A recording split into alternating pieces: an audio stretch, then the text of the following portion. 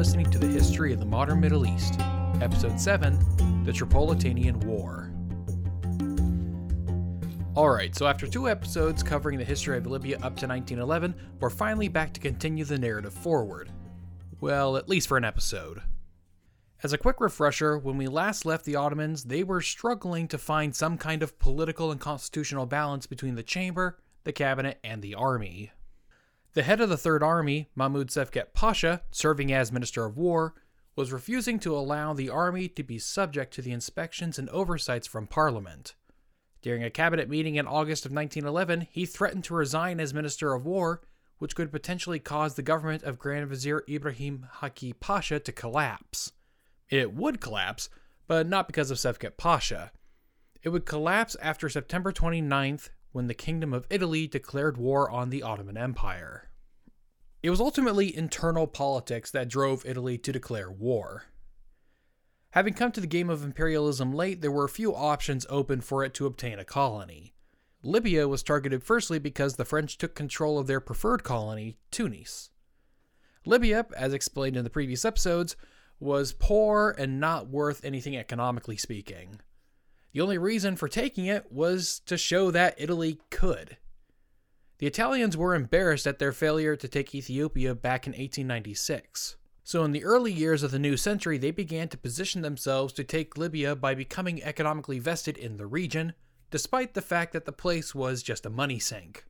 As the years went on, the Italians claimed that the Ottoman authorities were blocking Italians from purchasing land and investing. Throughout 1910 and into 1911, the Italians accused the Ottomans of discriminating and persecuting Italians living in Ottoman Libya. These accusations were echoed in Italian newspapers, but not non-Italian papers, including the New York Herald, which reported that the Ottomans were pretty equitable in their treatment of non-Ottomans living in Libya. Despite this, though, the Italian government and its allied media outlets continued this narrative of Italian persecution. Basically, the Italian government was trying to gaslight the Ottoman Empire. During the lead-up to the war, there were plenty of internal issues for the Ottomans to deal with, including a rebellion going on in Albania, to which the Ottomans attempted to placate by ending their policies of Turkification. They would also try to satisfy the Italians by replacing the governor of Tripoli, who was accused of over-scrutinizing land purchases, along with postponing the construction of a new port at Tripoli. As it turns out, both the Albanian rebellion and stories of discrimination in Libya were both connected to Italy. King Nicholas of Montenegro, which had been given independence at the Berlin Conference that ended the Russo-Turkish War in the 1870s, was inciting Catholic Albanians into rebellion. King Nicholas was the father-in-law of Italy's King Victor Emmanuel III, and was frequently in contact with Italy and its king. Now, it is not believed that Italy was directly involved in inciting the Albanian revolt in 1911, but it is believed that he could have pressured King Nicholas into cutting it out. Sultan Mehmed V met with Italian diplomats in August of 1911, and in this meeting he consistently assured them that the Ottoman Empire didn't want war with Italy and wanted to find a peaceful resolution. Unfortunately for the empire, the Italians interpreted this as a sign of weakness, and felt that they could cajole the Sultan into their demands, which were becoming increasingly high. It's hard to pin down the exact moment Italy had decided that war was the only option, but by the end of August they seemed determined to settle the Libya question by means of force. Italian newspapers began beating the war drums as it pushed public opinion towards that inevitability. One Italian paper, La Stampa, published an article that argued Italy's right to rule Tripoli through a series of convoluted claims dating back to the 16th century. The claim begins with the rule of the Holy Roman Emperor Charles V, aided by Sicilians, occupied Tripoli in 1510, who then later gifted Tripoli to the Knights of Malta, so long as they paid an annual tribute to the King of Sicily. The article argued that the Knights of Malta continued to pay the annual tribute even after the city was captured by the Ottomans, and that the currently ruling House of Savoy had inherited the Sicilian claim, and therefore Italy had a right to Tripoli. Of course, not many took this claim seriously, but it was just one of a number of nationalist elements pushing Italy towards war, along with callbacks to the Roman Empire, which had once controlled the shores of Libya. The warning signs were growing. Italian ambassadors were feeling out the potential reactions of foreign capitals, all the while Ottoman diplomats were trying, through foreign capitals, to induce the Italians into accepting a peaceful resolution. the Austrians and Russians both warned the Italians and the Turks of the potential repercussions of their conflict on the Balkans, which by this point were seen as the powder keg of Europe. Although most media voices in Italy were beating the drums for war, there were a few that tried to speak reason to madness.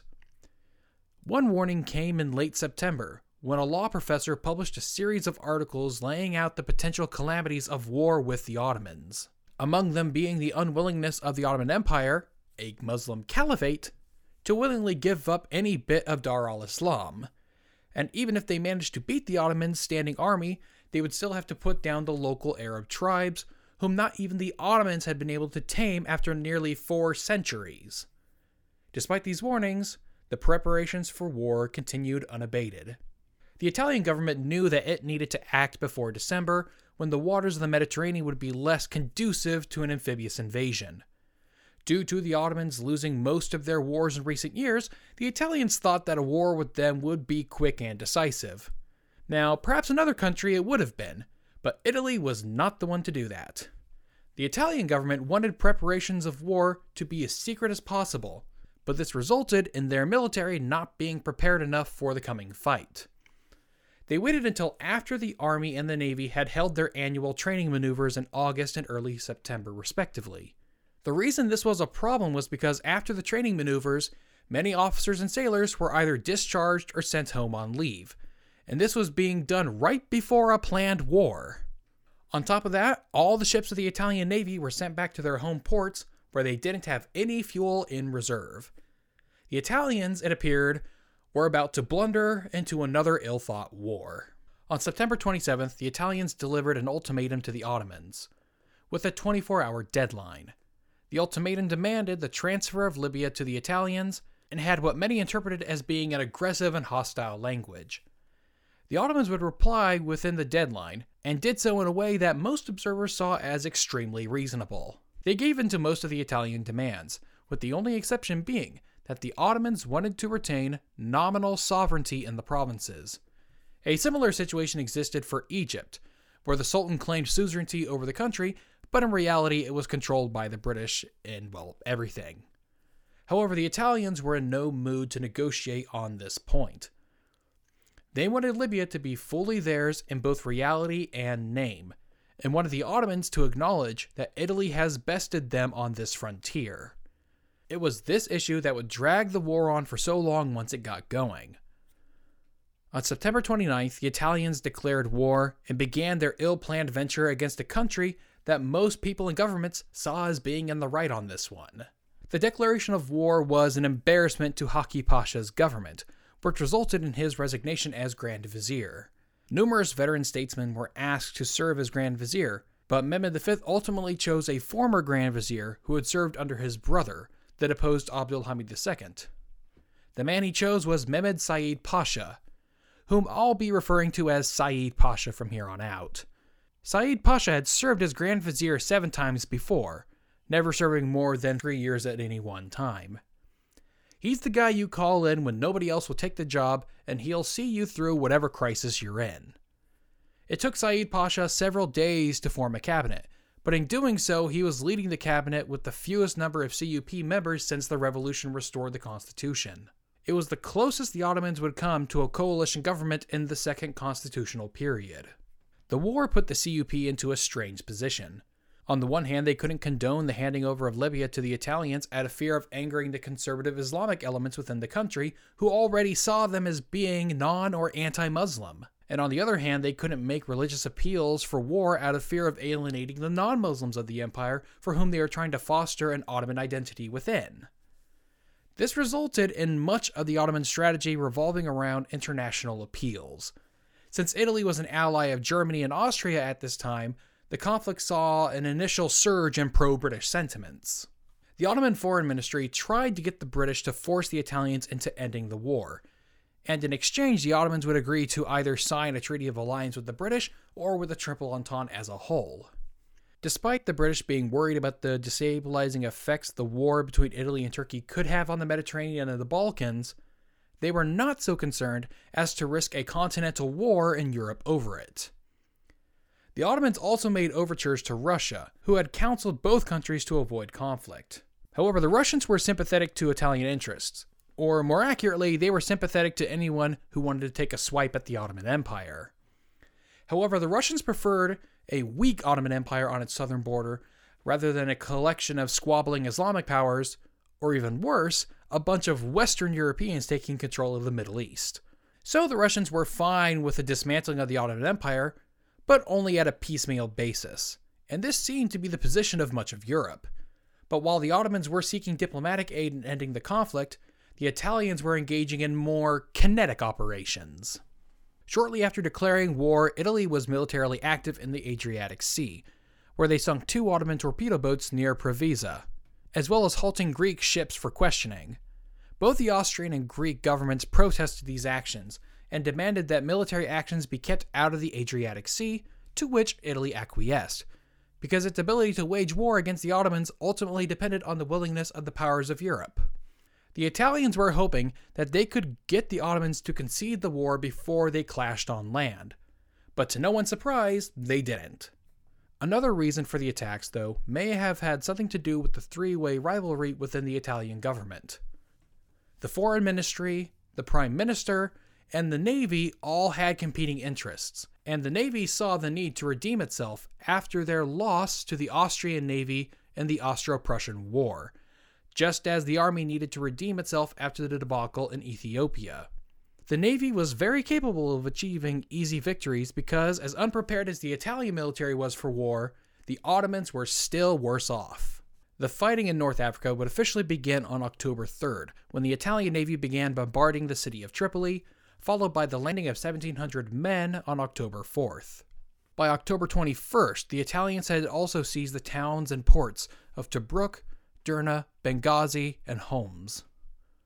The Italian army at this time was a hodgepodge of modern and antiquated elements, with many officer positions still being given to those of aristocratic backgrounds instead of being based on merit.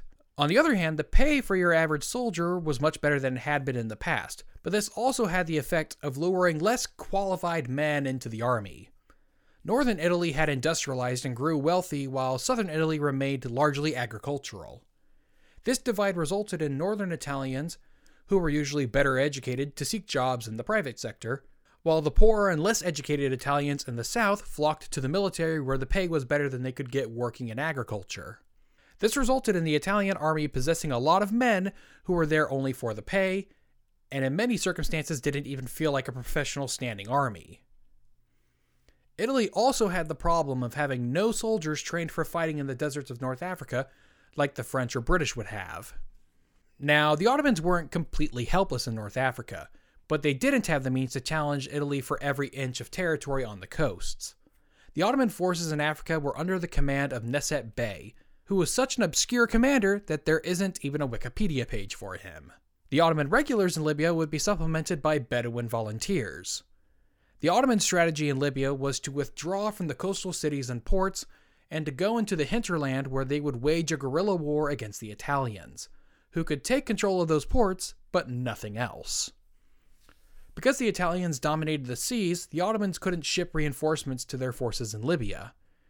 This resulted in them going through foreign occupied territory, namely Egypt and Tunisia.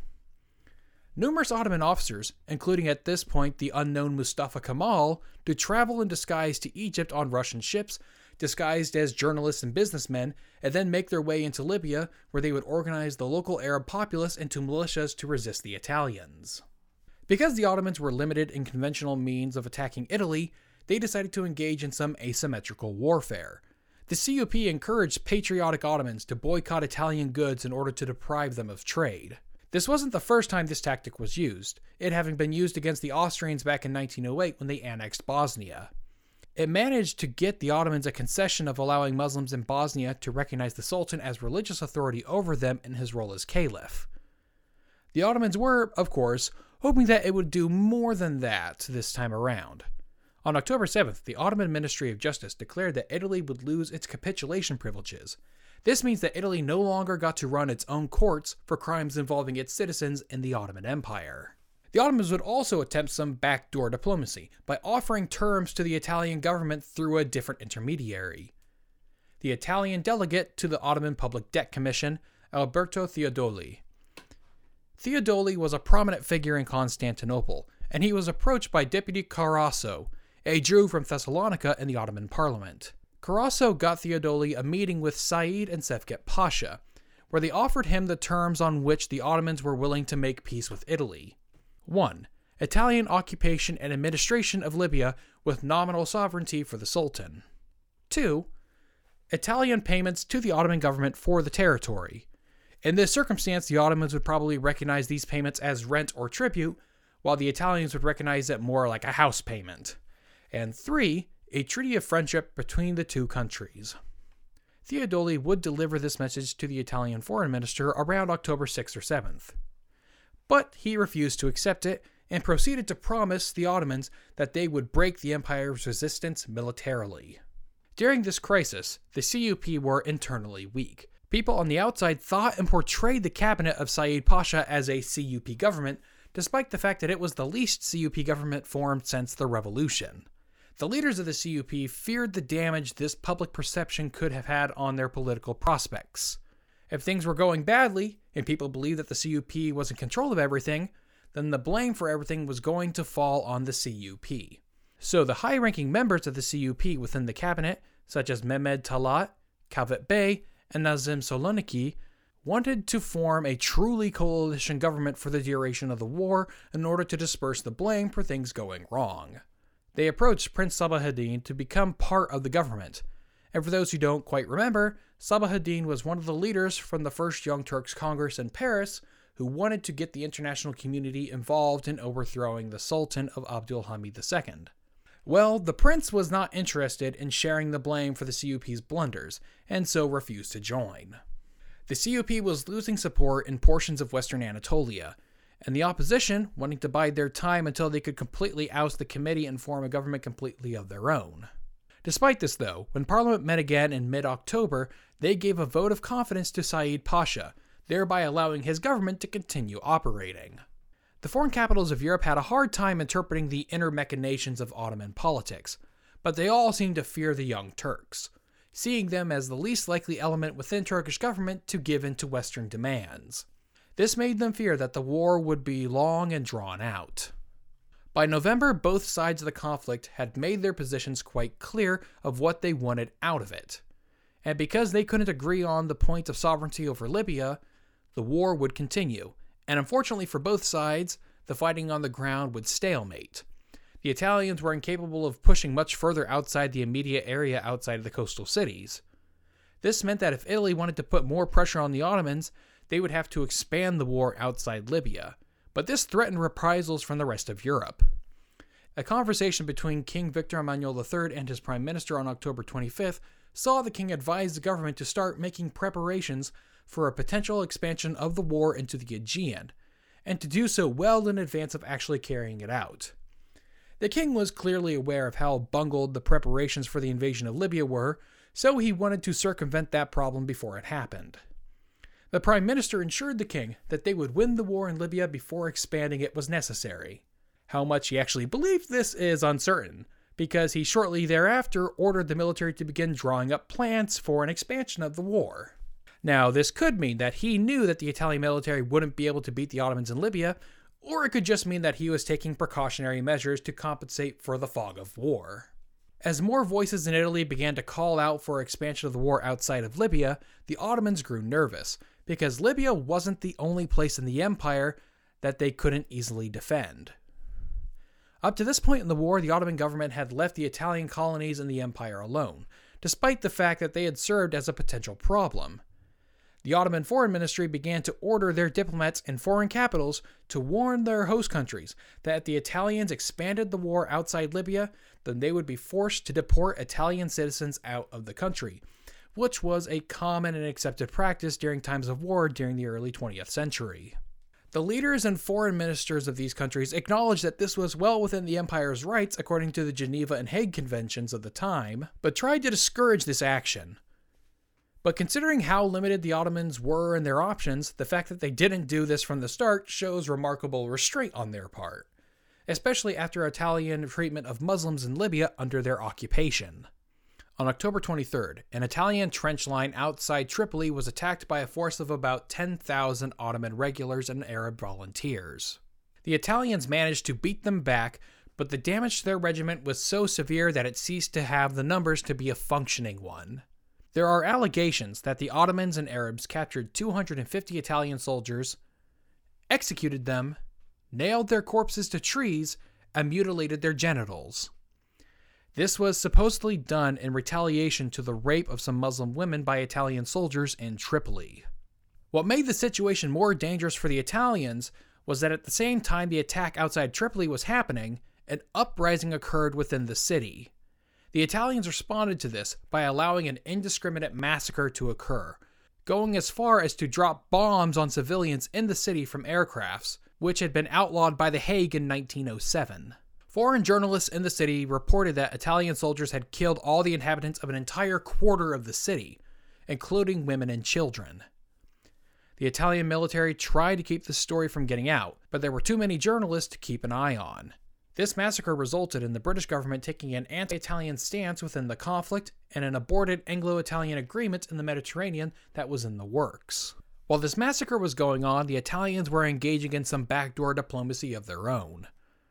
Their diplomat in Constantinople met with members of the CUP and attempted to persuade or even bribe them into pushing the CUP into opposing the war.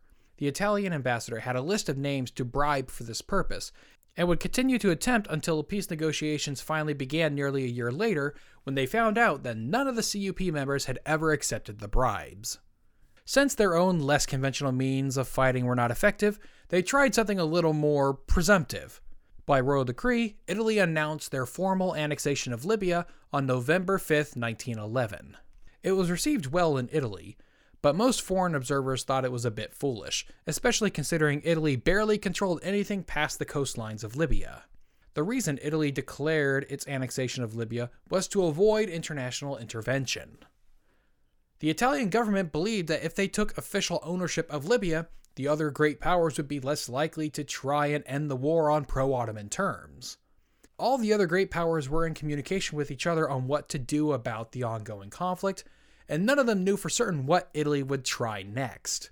What Italy would do next, though, is expand the war. Just not in the way anyone was expecting. In November of 1911, the Italians began engaging in naval operations in the Red Sea, which was of great concern to the Ottomans, who did everything they could to make it a big concern to the other great powers. In the midst of their operations in the Red Sea, the Italians interrupted the flow of trade and persons to the port of Jeddah, which was the primary access point for Muslims to arrive in Mecca in order to participate in the Hajj. They also shelled the port city of Aqaba, which is the only port in modern-day Jordan. The Ottoman foreign minister implored the great powers of Europe to force Italy to stop its Red Sea operations out of fear of inciting the entirety of the Muslim world against Italy and the West. This message was given a particular emphasis in communiques with Russia, France, and Britain, who all had substantial Muslim populations within their empires. France and Britain took these warnings quite seriously, but Russia, for some inexplicable reason, wasn't, despite the fact that the geographic center of its empire was majority Islamic. The only time they reacted to Italian naval moves was when they threatened to blockade the Dardanelles, which was a big no-no for the Russians. These disasters resulted in internal political changes within the Ottoman Empire. On November 21st, a number of smaller factions in the Ottoman parliament merged together to form the Liberal Union Party, normally referred to as Liberal Unionists, in contrast with the CUP, who were frequently referred to as the Unionists. The party was formed and led by a number of former army officers who had only one thing in common: opposition to the CUP.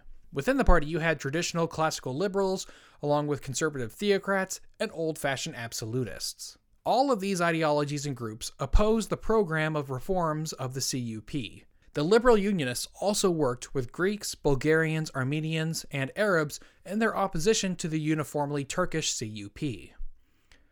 The leaders timed their announcement of the new political formation to coincide with a meeting between King Edward VII of the British Empire and Foreign Minister Kamil Pasha in order to exploit the presence of foreign media, which made internal Ottoman politics inextricably linked with international relations.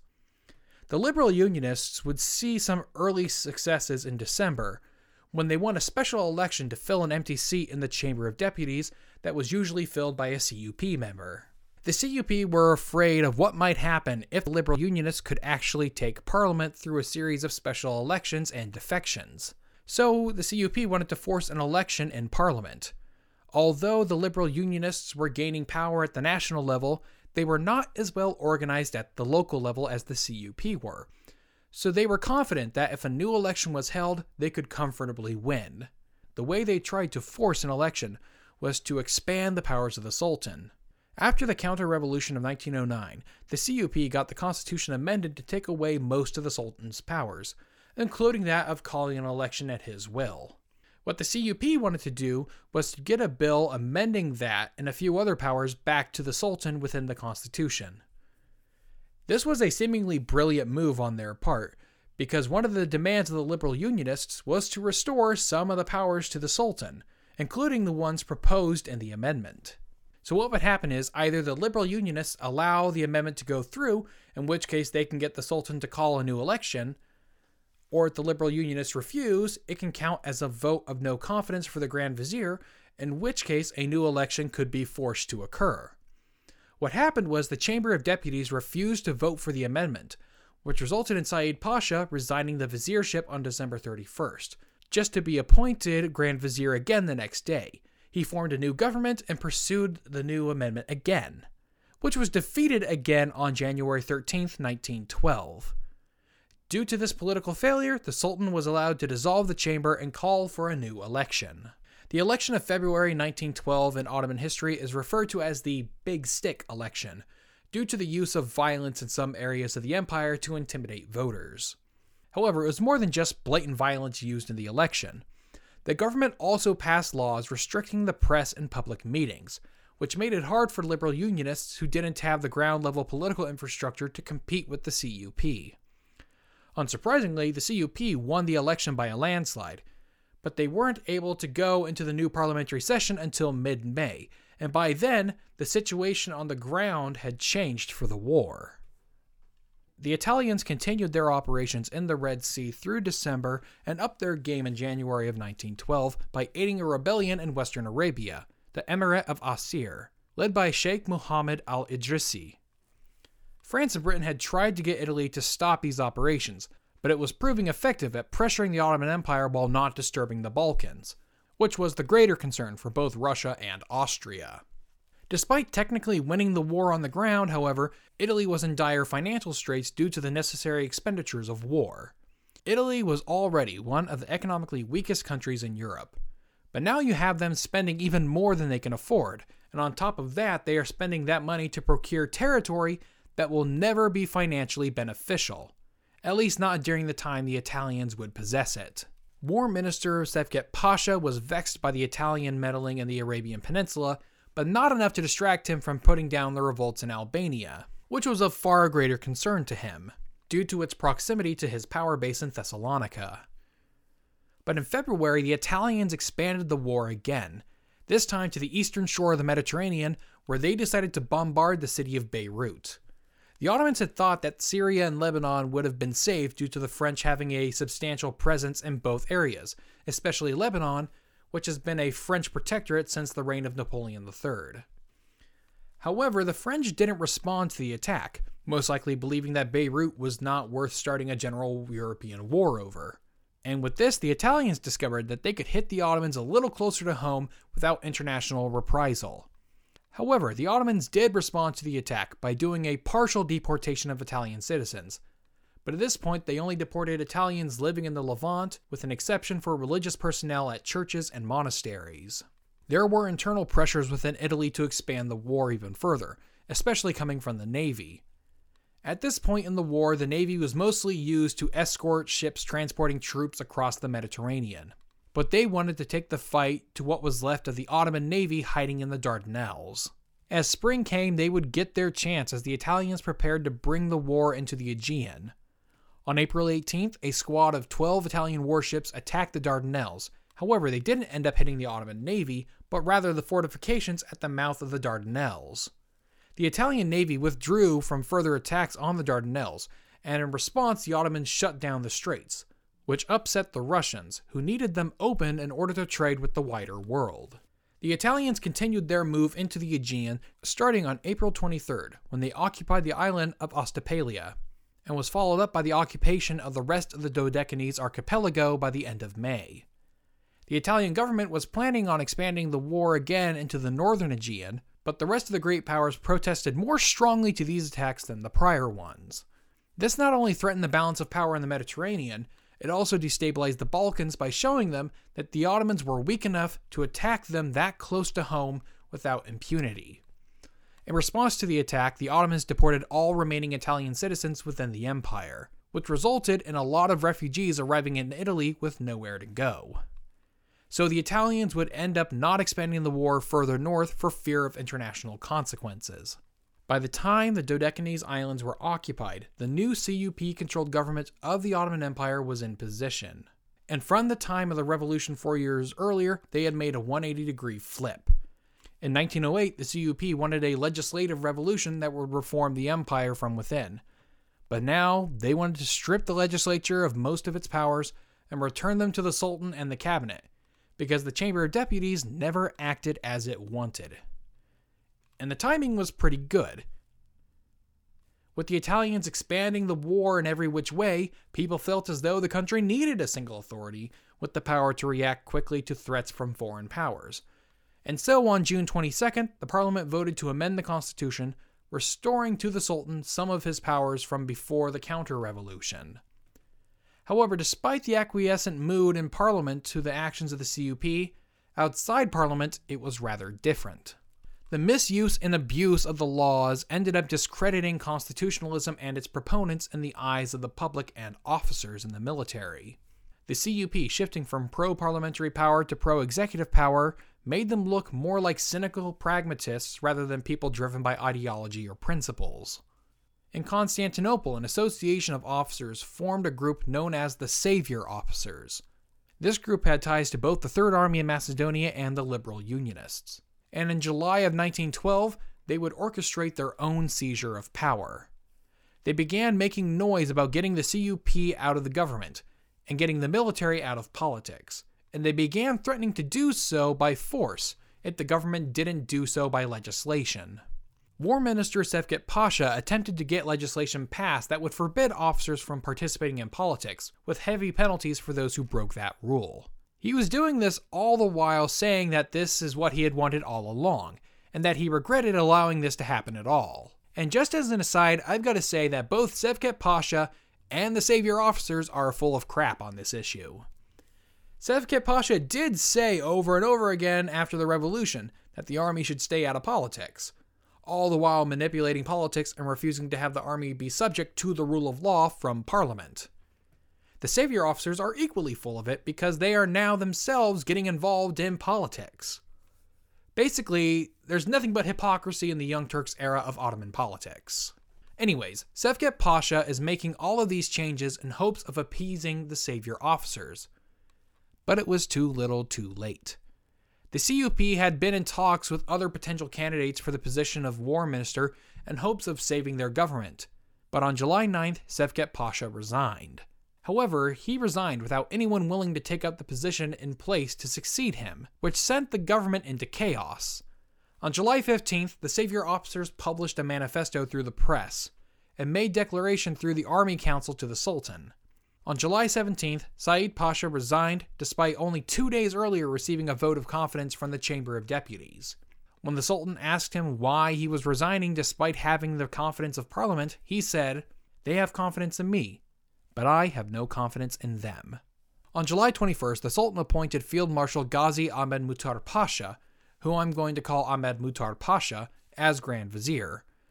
And he put together what has been referred to as either the Great Cabinet or the Father-Son Cabinet. The former of these two names was in reference to the 3 former Grand Viziers who served as ministers, and the latter because he appointed his son, Mahmud Muhtar Pasha, as Minister of the Navy. When he put together this cabinet, Ahmed Muhtar Pasha said he was trying to assemble a group of men not subject to outside political influence. But in reality, the unifying force of his cabinet was the desire to destroy the Committee of Union and Progress. Starting on July 23rd, the cabinet went about the business of expunging any and every element from the government that was a member of or loyal to the CUP. The Chamber of Deputies was still controlled by the CUP and tried to fight back using that position.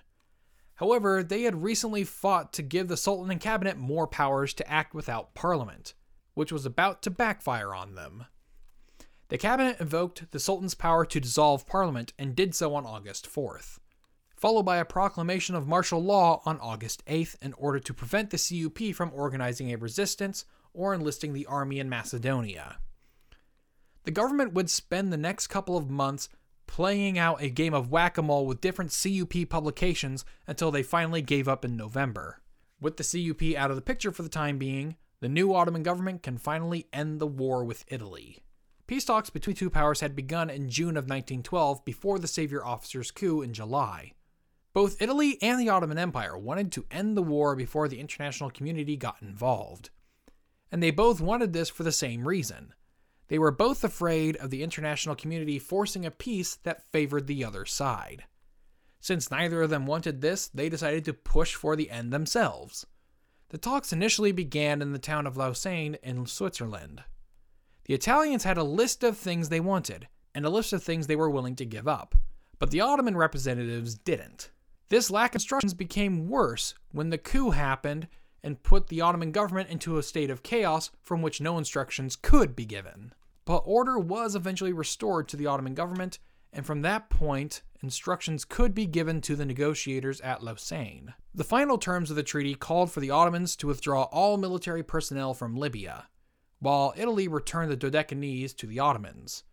The Sultan would be given special recognition within the Muslim communities of Libya and would be acknowledged in his religious capacity as caliph, and would be allowed to appoint the Islamic religious functionaries in Libya upon consultation with the Italians. The treaty didn't explicitly say that the Sultan gave up his sovereignty over Libya, which left the status legally confusing after the war, even if not politically confusing. However, the Italians would not uphold all their parts of the treaty, because they refused to vacate the Dodecanese Islands. Italy would continue to occupy these islands through the Second World War, but we'll get to that in a later episode. The Treaty of Lausanne would be signed on October 18th, 1912. What should be said is that although the treaty signed at this time was the Treaty of Lausanne, it is regularly called the Treaty of Auchi instead, named for a town nearby Lausanne in Switzerland. The reason for this is because in 1923, another treaty dealing with territorial dismemberment of the Ottoman Empire would also be signed in Lausanne. However, all the while this war was going on, the Balkans were gearing up for a fight of their own. And if the ending of the war felt a little rushed in this rendition, that's because it was. Everyone knew that the Balkan states were gearing up for war, and it was only a question of when, not if. 10 days before the Treaty of Auchi was signed, the Kingdom of Bulgaria, Serbia, Greece, and Montenegro all declared war on the Ottoman Empire, in hopes of taking what was left of the Sultanate in the Balkans, thus beginning the Balkan Wars. And that's where I'm ending the episode today. If you're interested in the sources used for this episode, you can check out the show notes for it on historyofthemodernmiddleeast.com. If you're of the mind to, then I would greatly appreciate you guys giving the show a rating and a review on iTunes or wherever you get your podcasts. It helps the show get more attention, which will allow me to justify putting more time into making it. If you have any comments, questions, or concerns, you can reach me at historyofthemodernmiddleeast@gmail.com or on Twitter, either at HMME_podcast or my personal Twitter at Grant G. Hurst. Thanks for listening.